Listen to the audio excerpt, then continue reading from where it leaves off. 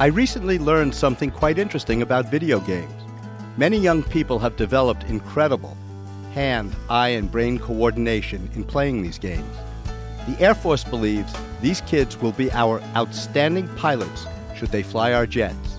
A quotation from former President Ronald Reagan.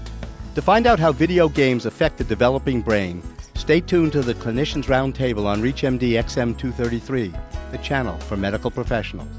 I'm Dr. Bill Rutenberg, your host, and with me today is Dr. David Walsh.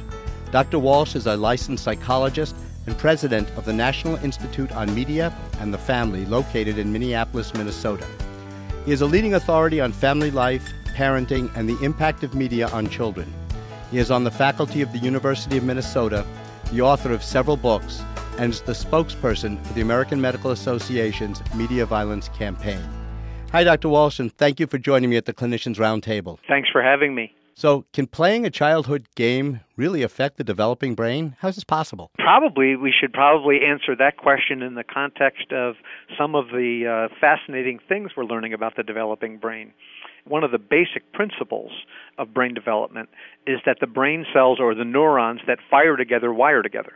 You know, a baby comes into the world with a brain that has about 100 billion neurons. Each one of those 100 billion neurons has about 10,000 branches or dendrites at the end, meaning that the possible number of connecting points is about 1 quadrillion connections. But the latest brain research shows that only 17% of those brain cells are wired together at birth.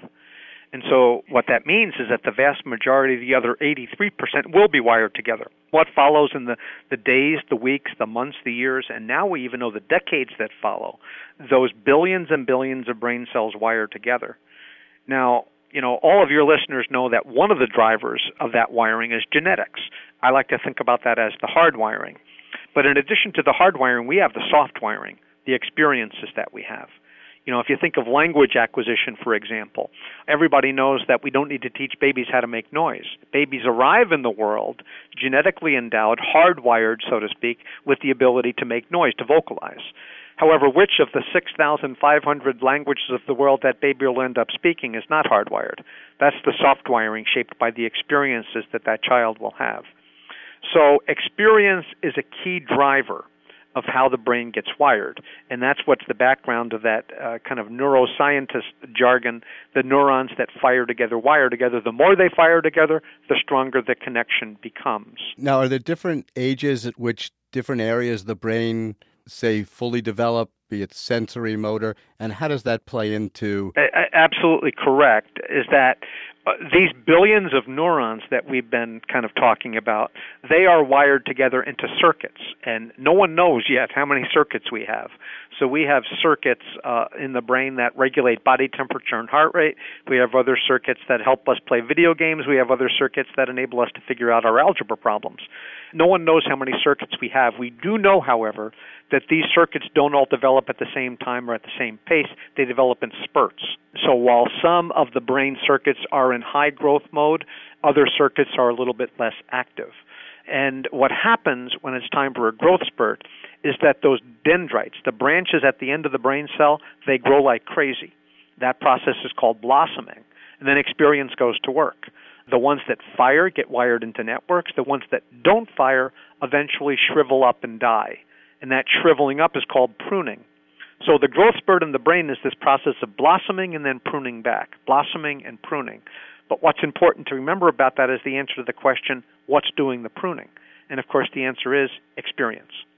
And so that means experiences that we have during these growth spurts have a greater impact than at any other time during our life. And so that's why, for example, a practicing pediatrician will pay attention to chronic ear infections in a preschool child, not just because of the pain and discomfort that they cause, but also chronic ear infections can literally influence the sound inputs into the brain during that growth spurt for the auditory cortex. If I'm hearing sounds through fluid, then that can lead to a speech impediment later on. You mentioned the audio component. When one is doing video games, there's a lot of sound associated with it, and people have Sound Blaster and all these things.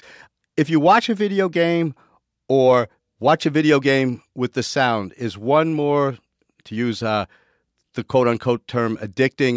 Does one pull you in more by having the sound, multimedia? The greater the experience, then the more we get drawn in. And so when it's the visual combined with the audio, combined with the tactile, which is where a lot of these games are going. You know, the new Nintendo console, the Wii console, one of the big advances there is that the device itself that controls the game controller, is not on a mouse pad. It's literally something that I'm holding in my hand.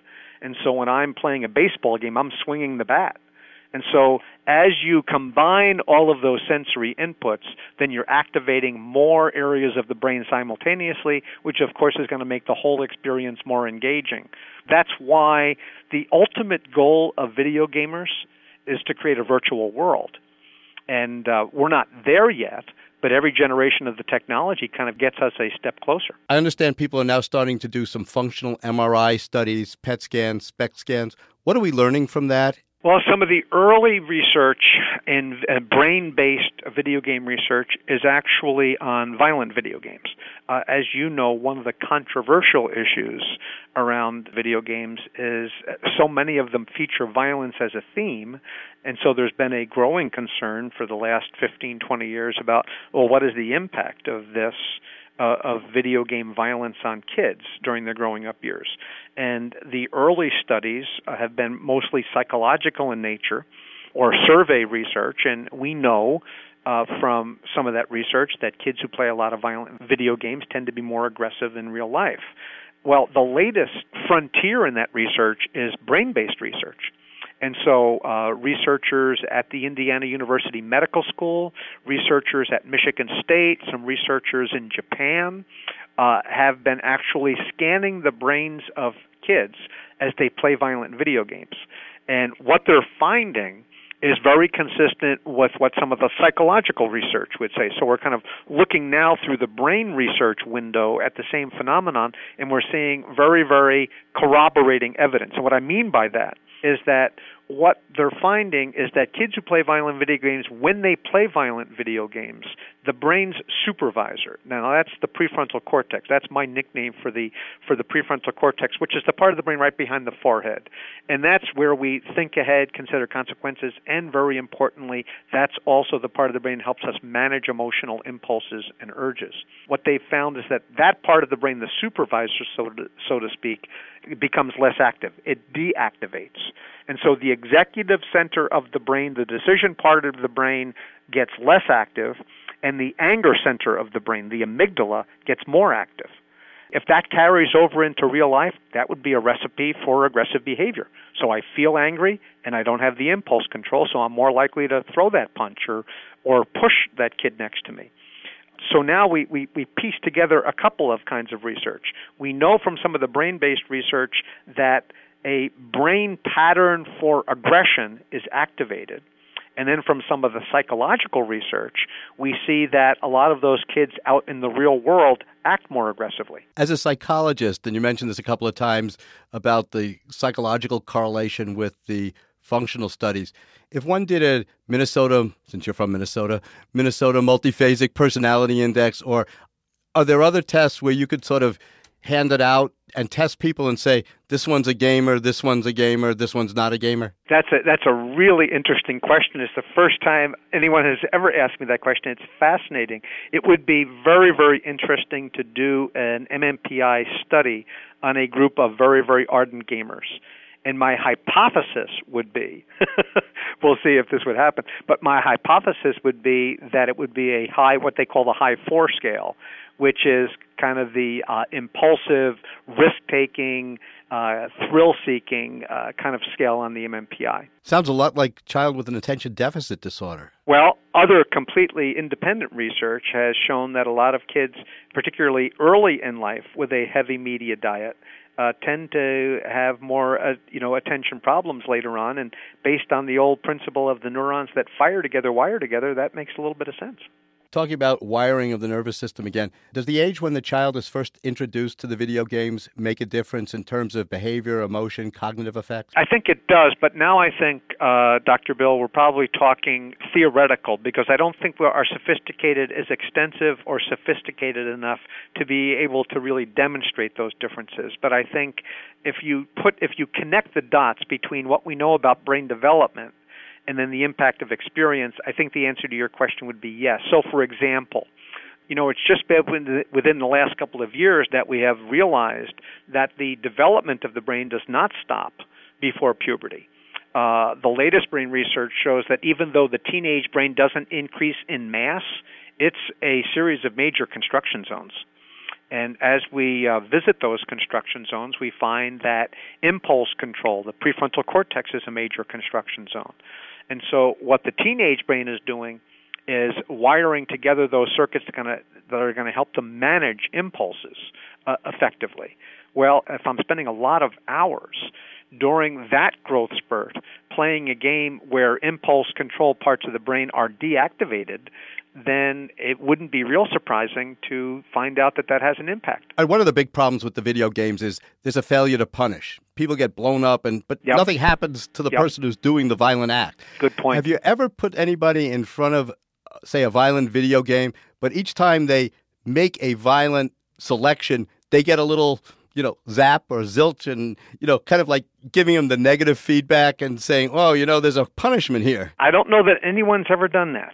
Now, the one thing that might come close to that is that there is a game, it's a little bit controversial, but there's a game called America's Army, and the U.S. Army uses it as a recruiting technique. It's a video game that they hand out. They give out free to high school kids, and it's to get them involved in it's to get them attracted to, enlisting in the Army.